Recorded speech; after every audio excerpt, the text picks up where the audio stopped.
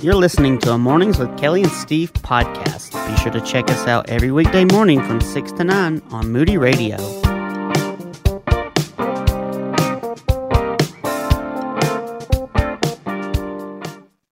Time for our biblical worldview question of the week. How can I be assured that when I die, God will let me into heaven? Nancy, good morning. I'm looking forward to this. Good morning to you. I do hope Steve can get whatever it is fixed. It's a little chilly out there. So. Oh, man, I know. Oh, my goodness. It's going to warm up, though. It's going to warm up into about, I think, 50. Well, actually, Randy said earlier he was going to bump that up to 53 degrees, so... Yeah, I appreciated that. That's good. Nice and balmy. Just for you. Just for you today. That's for a lot of us. Oh, my. Oh, hey, so let's jump into this question because we've been talking about this all morning. And I have had people that, and I've shared my faith with that don't know Jesus as their Lord and Savior. And that is a big question. How can I be assured that when I die, God will let me into heaven? But there are Christians, and I don't care how long you've been a Christian, sometimes that thought does flit through the back of your head. So how can we be assured that when we die, God's going to let us into heaven? Yeah, it is interesting how many Christians who have been Christians for a long time start to doubt.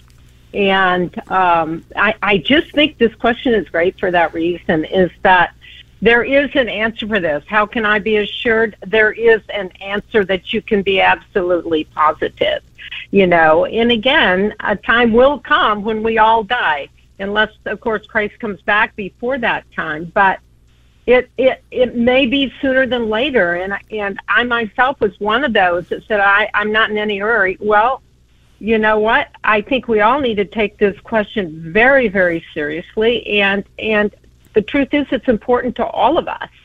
And the question is there anything we can do to ensure our destiny into heaven with God? And I'll tell you, so often, and especially teens, Kelly, will answer that question. I was raised in a Christian home, therefore I am. And it's honestly the vast majority of young kids raised in a Christian home will say, well, I just raised in a Christian home, which is there's no assurance in that. Other people believe that if they just lead a good life, now what good means, I think it might be contrary to God's definition of good, but people like that who said, I haven't killed anybody, I haven't, done this and that and the other, they feel because of their own self-righteousness that they've earned a right to go to heaven when they die. And we have to be very clear on this, that God does not grade on how good is good enough. Mm-hmm. Because Kel, we've talked about cults before. That is the thing with all cults. It's all on a work-based system as well as many other religions. If you're good enough, well, God's not setting that curve. And if he's not setting that curve, then it's not. There is not good enough in a human sense that will get us there. There's absolutely nothing we can do to earn our way to heaven. Where we go when we die is solely on this. Who do we choose? Whom do we choose? In whom do we choose to put our faith?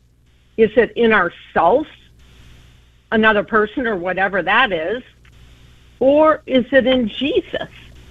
And Ephesians 2:8-9 just hit this so strongly. It is by grace you are saved, through faith, and it's not of yourself. It's a gift from God, not works, so no one can boast. So our salvation is not on how good we can be, how smart we think we are, how many good things we feel we've done for God. It is just not on that. It's not a grade system. It's ironic to me that before I knew what your question was going to be today, I was watching. Actually, I was sitting and watching. I've gotten hooked on watching reruns of Touched by an Angel. Now, first of all, I know that's not theologically correct the way it's presented, but the show entertains me, and it's just true.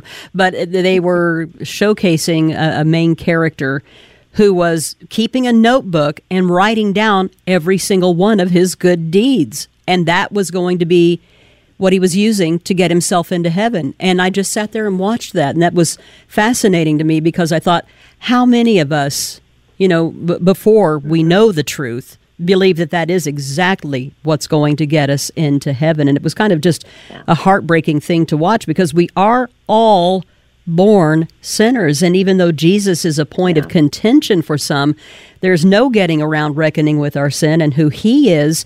And really, I remember having a conversation with my own father who was, this was years before he was saved, Nancy, and he was trying to reconcile things in his own mind, and he did not understand why, if God was, and we've all heard this, if God is so loving and so good, why this, why that, and why can't I get into heaven if I'm living a good life? Why do I have to deal with Jesus? What is all of this about? Well, this is God's grace and mercy. This is his grace and mercy, isn't it? Totally. I mean, absolutely, totally. And this is the thing. The reason why Christ came, Adam and Eve sinned, and from that time, all of us were born sinners. We have a sin nature, meaning a propensity, a desire to live for ourselves. And when we do, like whomever was keeping a list of how good he is, we get very prideful. And there is, therefore, no human can have a relationship with Holy God on our own effort. And because God is loving and compassionate, he sent his son. This is an issue of sin. It's not how good, it's the issue of sin. It always is. So when we're talking about assurance of getting to heaven, how have we dealt with our sin? All have sinned and fallen short of the glory of God, Romans 3:23. And because of Adam and Eve, that started the ball rolling, but we all have contributed. We all are sinners by nature. Therefore, because we are not righteous, because we cannot approach a holy God and have a relationship with him, then we're stuck, we, because God is compassionate, have hope in only one thing, and that is his son, who paid the penalty, which is death, for our sins. This is the issue. It's not that we are good enough to receive that gift from God. It's because God is good and faithful. That is what that is.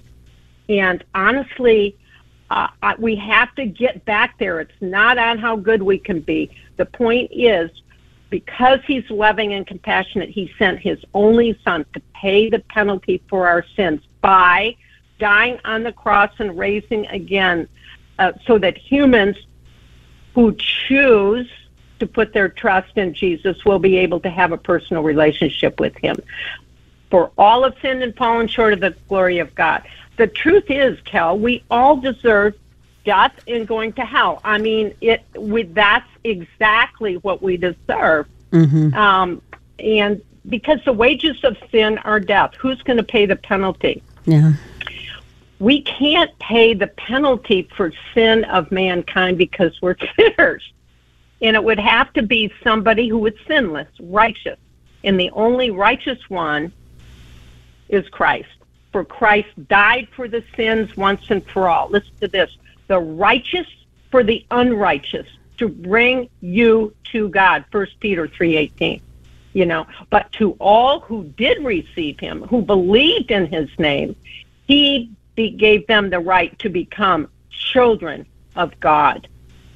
And this is the thing. It's such a beautiful gift. God said, listen, none of you are good enough to pay for your sin. I'm going to sacrifice my son for you. And I don't care about how good you think you are. That's not the issue. Your good does not pay the penalty for your sin. And Kelly, I think this is the crux of the whole issue here. Mm-hmm. We're saved and assured of our place in heaven. Listen to this. When we believe that Jesus is the Savior, my Savior of the world. For God so loved, he gave his son. that whosoever believes in him should not perish and have eternal life. By the way, that word belief means to rely on, to trust. It's not a scant, okay, whatever, I'll believe. No. It's that this thing is, I'm trusting in, I'm relying upon Jesus. And again, Romans 5:8, but God shows his love for us, but while we were still sinners, he died for us. Again, this is not on behavior. If it were on being perfect, none of us would be able to claim that we are a children of God. And then he says in John 1:12, to all who did receive him, who believed in his name, he gave the right to become children of God. There it is right there. Boom. So then what exactly happens when we do finally believe that we are sinners and we choose to seek forgiveness from Jesus? We place our belief in him because, and the reason that I'm asking it in that way, Nancy, is because, again, once we do place our belief in Jesus and our faith in Jesus, for some, that still seems too easy. Yeah. Exactly, it does, because everything we do, Kelly, is based on how hard we study, how hard we work, what kind of a job we have, how good we are at that job. It's performance. And there isn't a single person, if you're going to be honest, that believes that you're good enough to even stand in the presence of a holy, righteous God. And this is the thing that's so hard for us, because once we place our trust in God, we are sealed with the Holy Spirit. We are his. And this is just amazing. So here we've placed our trust in God. We're still sin. We're still messes. God's not going to fix everything in our life, but he's going to be there for us. And he promises that a time is coming when you die, you'll be with me in heaven. And I think we don't say that we believe and go about living for ourselves in a fleshly kind of way with no thought of growing closer to God. And that is not true belief. That is not total reliance and trust on. God is not somebody you put in your wallet or in your purse and say, I'm just going to take him with me in case I need him. No, he's our guide. He's our hope. And he gave himself to us because he loves us and wants to have that intimate relationship with us. The relationship is our saving grace, my friend. It's not this emotional or mental assent to God saying, whatever, I'll believe. No. He is our hope. And the gift of salvation, we no longer live for ourselves, you know. He expects us for what he's done. He's a relational, personal God. He wants to have a relationship with us. And we look here in Matthew 22:37-39, and he said to them, you shall love the Lord your God with all your heart, and with all your soul, and with all your mind. This is the great first commandment. And the second is like it. You will love your neighbor as yourself. So we're called to love God and to love others. This is the call for us. And then in 1 John 4, I love this. Beloved, let us love one another, for love is from God.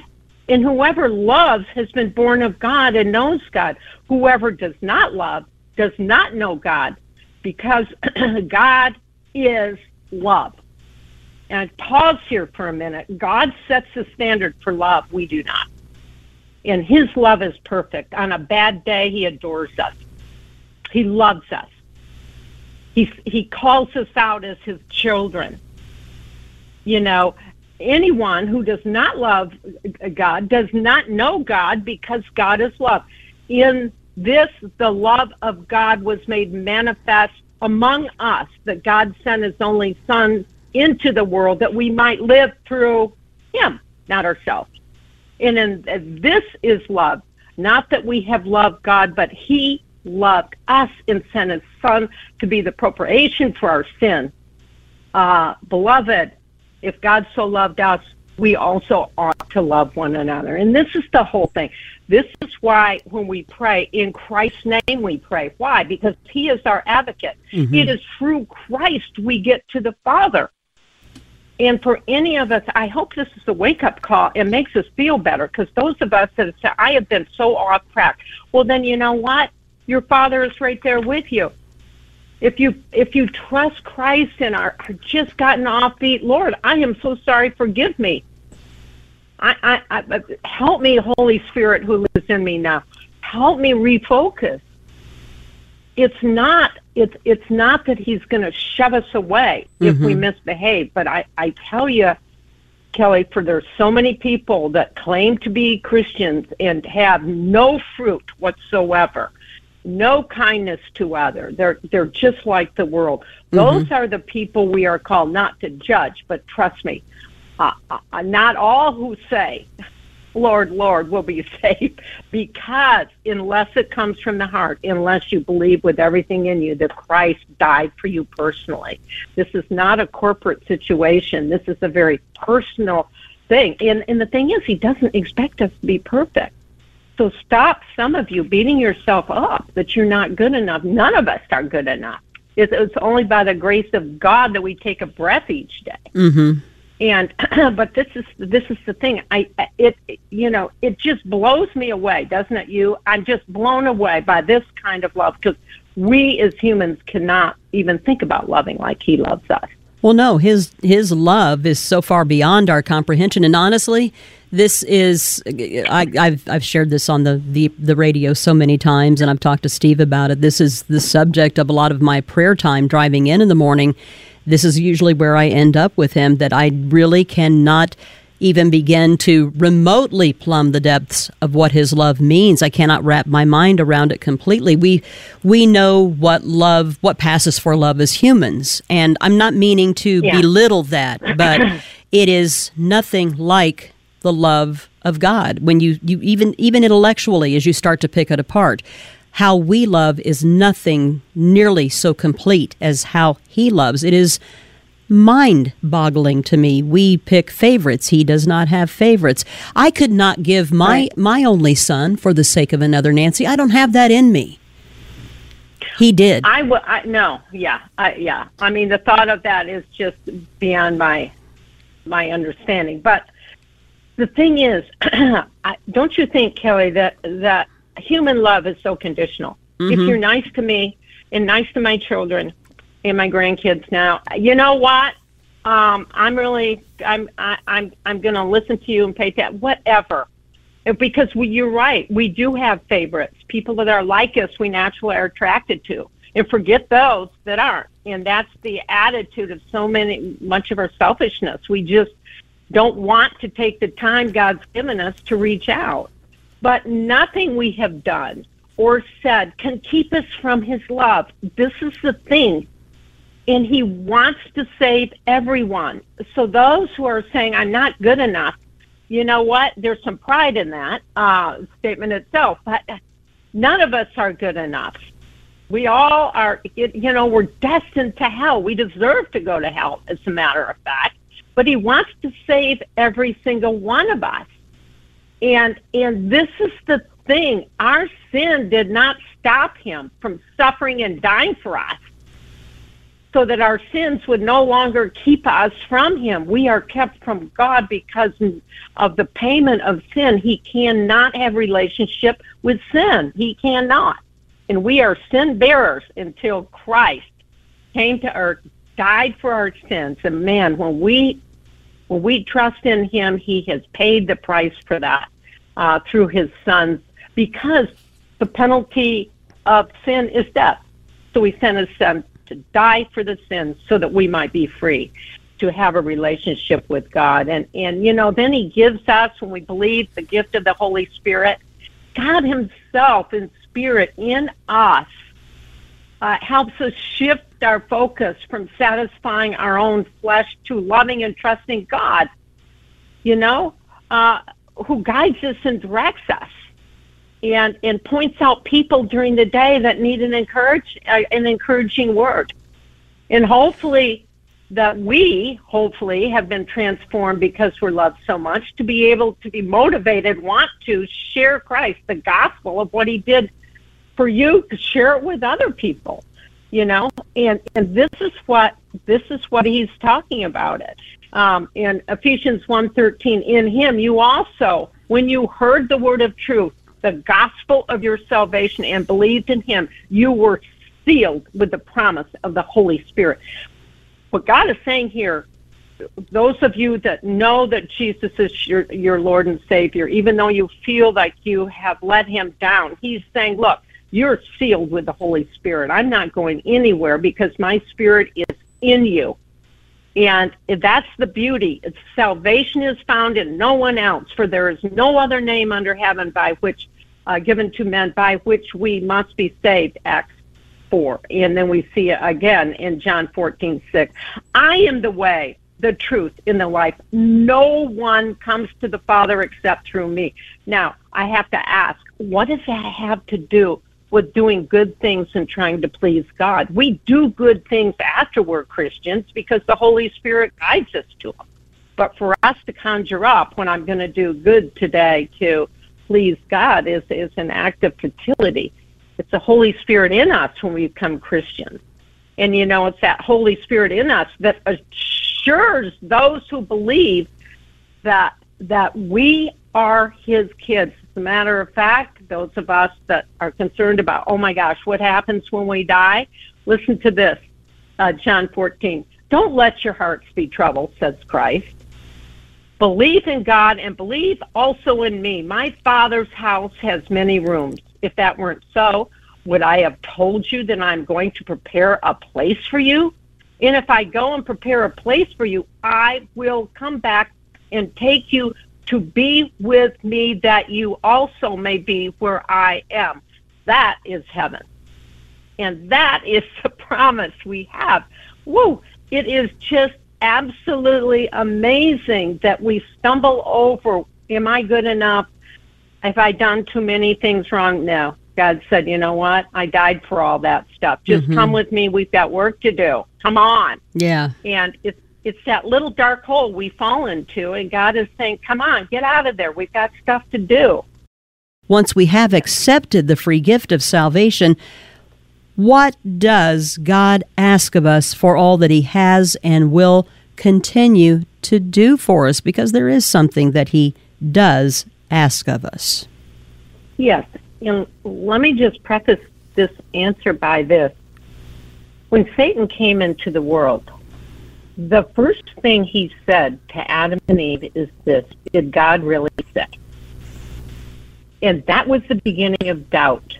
Doubt does not come from God. It comes from that subtle suggestion from Satan to cause you to doubt and to disrupt your faith in God. And that little voice, if you've been hearing this voice that said, are you really saved? Are you really going to heaven? You know how bad your thoughts are, or what you've said about so-and-so. You'll never get to heaven with that. Well, let's just expose the lie of Satan. The lie is this: it's not about your behavior or how you think or this and that and the other. You can't clean yourself up to get to God. God solely is the one that can pay the penalty for your junk, for your sin. And he does it completely, and he did it on the cross 2,000 years ago.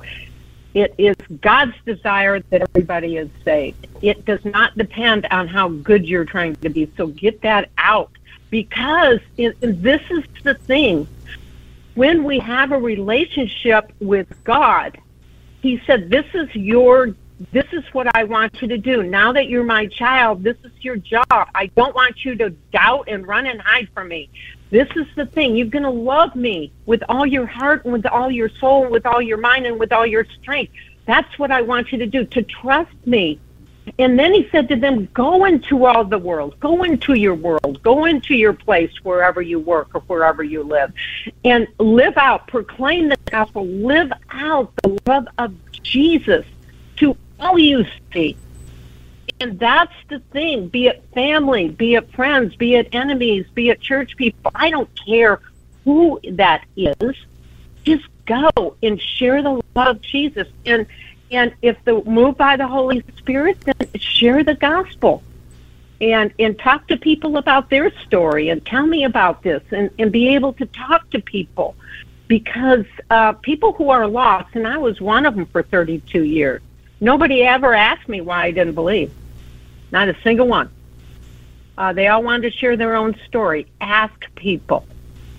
You know, are you trusting Christ for no? Tell me why. What's going on?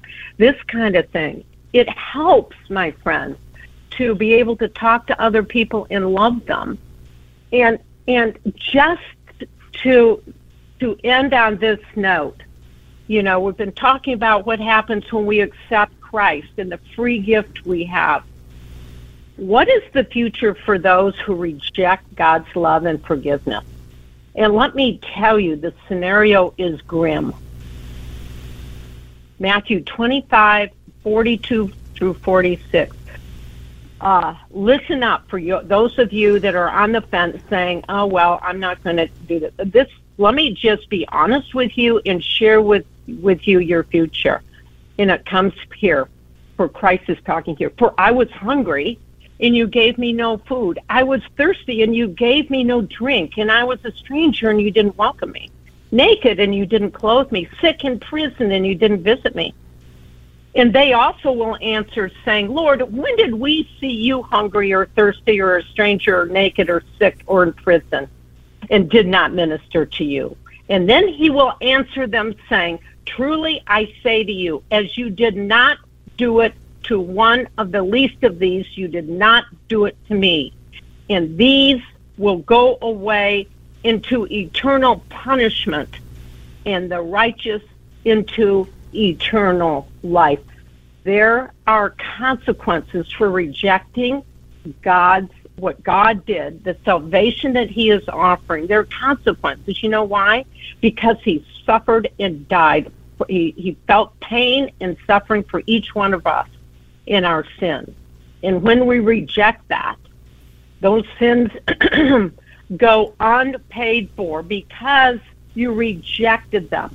You rejected Jesus, the one who died for your sins. And when that happens, you are saying, I don't want anything to do with God. I'm rejecting that. He is righteous. And because I've rejected his gift of paying the penalty for my sin, I cannot be in relationship with God and will spend eternity, without God. And Scripture is very clear that is torment. That is living hell, where we will go if we turn down God's gift of eternal life that we don't earn, but we believe through his sacrifice on the cross for us. You know what, Kelly, just seems so simple, so right there for us when we take a moment and can dissect it like this. The gospel is simple. Mm-hmm. And I think if we're on the fence, we'll have to say, why on earth am I not going to believe in Christ and take advantage of this? Yeah. Yeah. The thought of there. The thought of what our eternity holds without him is terrifying. Absolutely. I think and it motivates me to want to share and live out my faith even more. Well, yeah. Heaven's going to be spectacular, but to think of the people that are going to suffer in hell because, I don't want to be the one that says, oh, I should have told them or I should have lived out my faith better. And it's like people that say, well, if God is so loving, why did he cause me to suffer? Because through suffering, we can share Christ with others. Through suffering, it draws us closer to God. And, I just think it's how we choose to look at life. But oh my! But for those of you that are wondering if what you've done is good enough, you know what? If you've accepted Christ, he's saying, "Listen, you're not good enough. I paid the penalty for you. Come on now. I want you to get in the Scriptures, love me, draw close to me, and so you can go out and love others. Come on." And that's how we see Christ in this whole big picture of us. We've got work to do.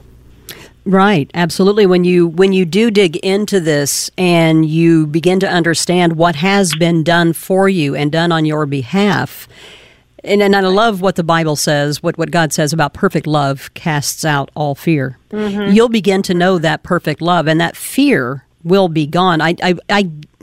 What I'm trying to say to you listening this morning, those of you who are listening, and maybe you don't know Jesus personally as your Lord and Savior, and you do have a fear in your heart, that fear will begin to melt away. I can't begin to express, although this may seem foreign to you, you will absolutely fall in love. It's love that's waiting for you.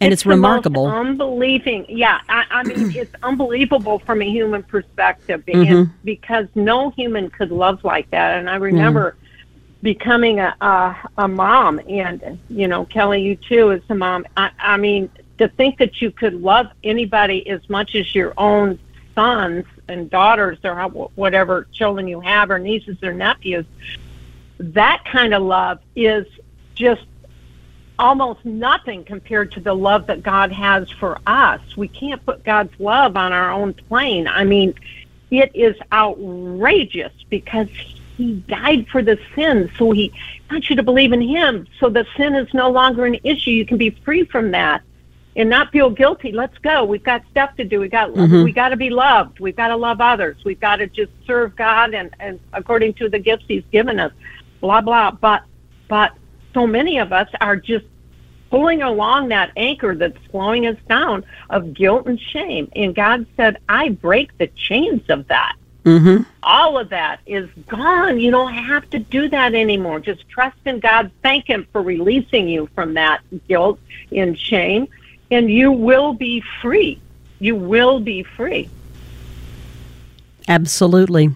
Hey, listen, if you would like to hear this conversation again with Nancy, I want to let you know we're going to be giving her the audio so she can post it over at anchorsaway.org, which you need to go check out the website and see what's available to you there, learn about worldview and leadership training. And we'll be posting it on our page also. Excuse me. I love this season. Here come the allergies. I'm not complaining. It just is what it is. But we'll be posting it on our page also. Look for the resources page at kellyandsteve.org. Hey, Nancy, we are way out of time, and I still don't want to let you go, but we have to move on. But thanks for this today. Hey, thank you. Take care. All right. We'll talk with you again next week. If you've got questions for Nancy at any time and you want to reach out to her also through us, you can. We'll be glad to pass along the message. 800-969-9467. It's Mornings with Kelly and Steve. Find us on Facebook and online at kellyandsteve.org.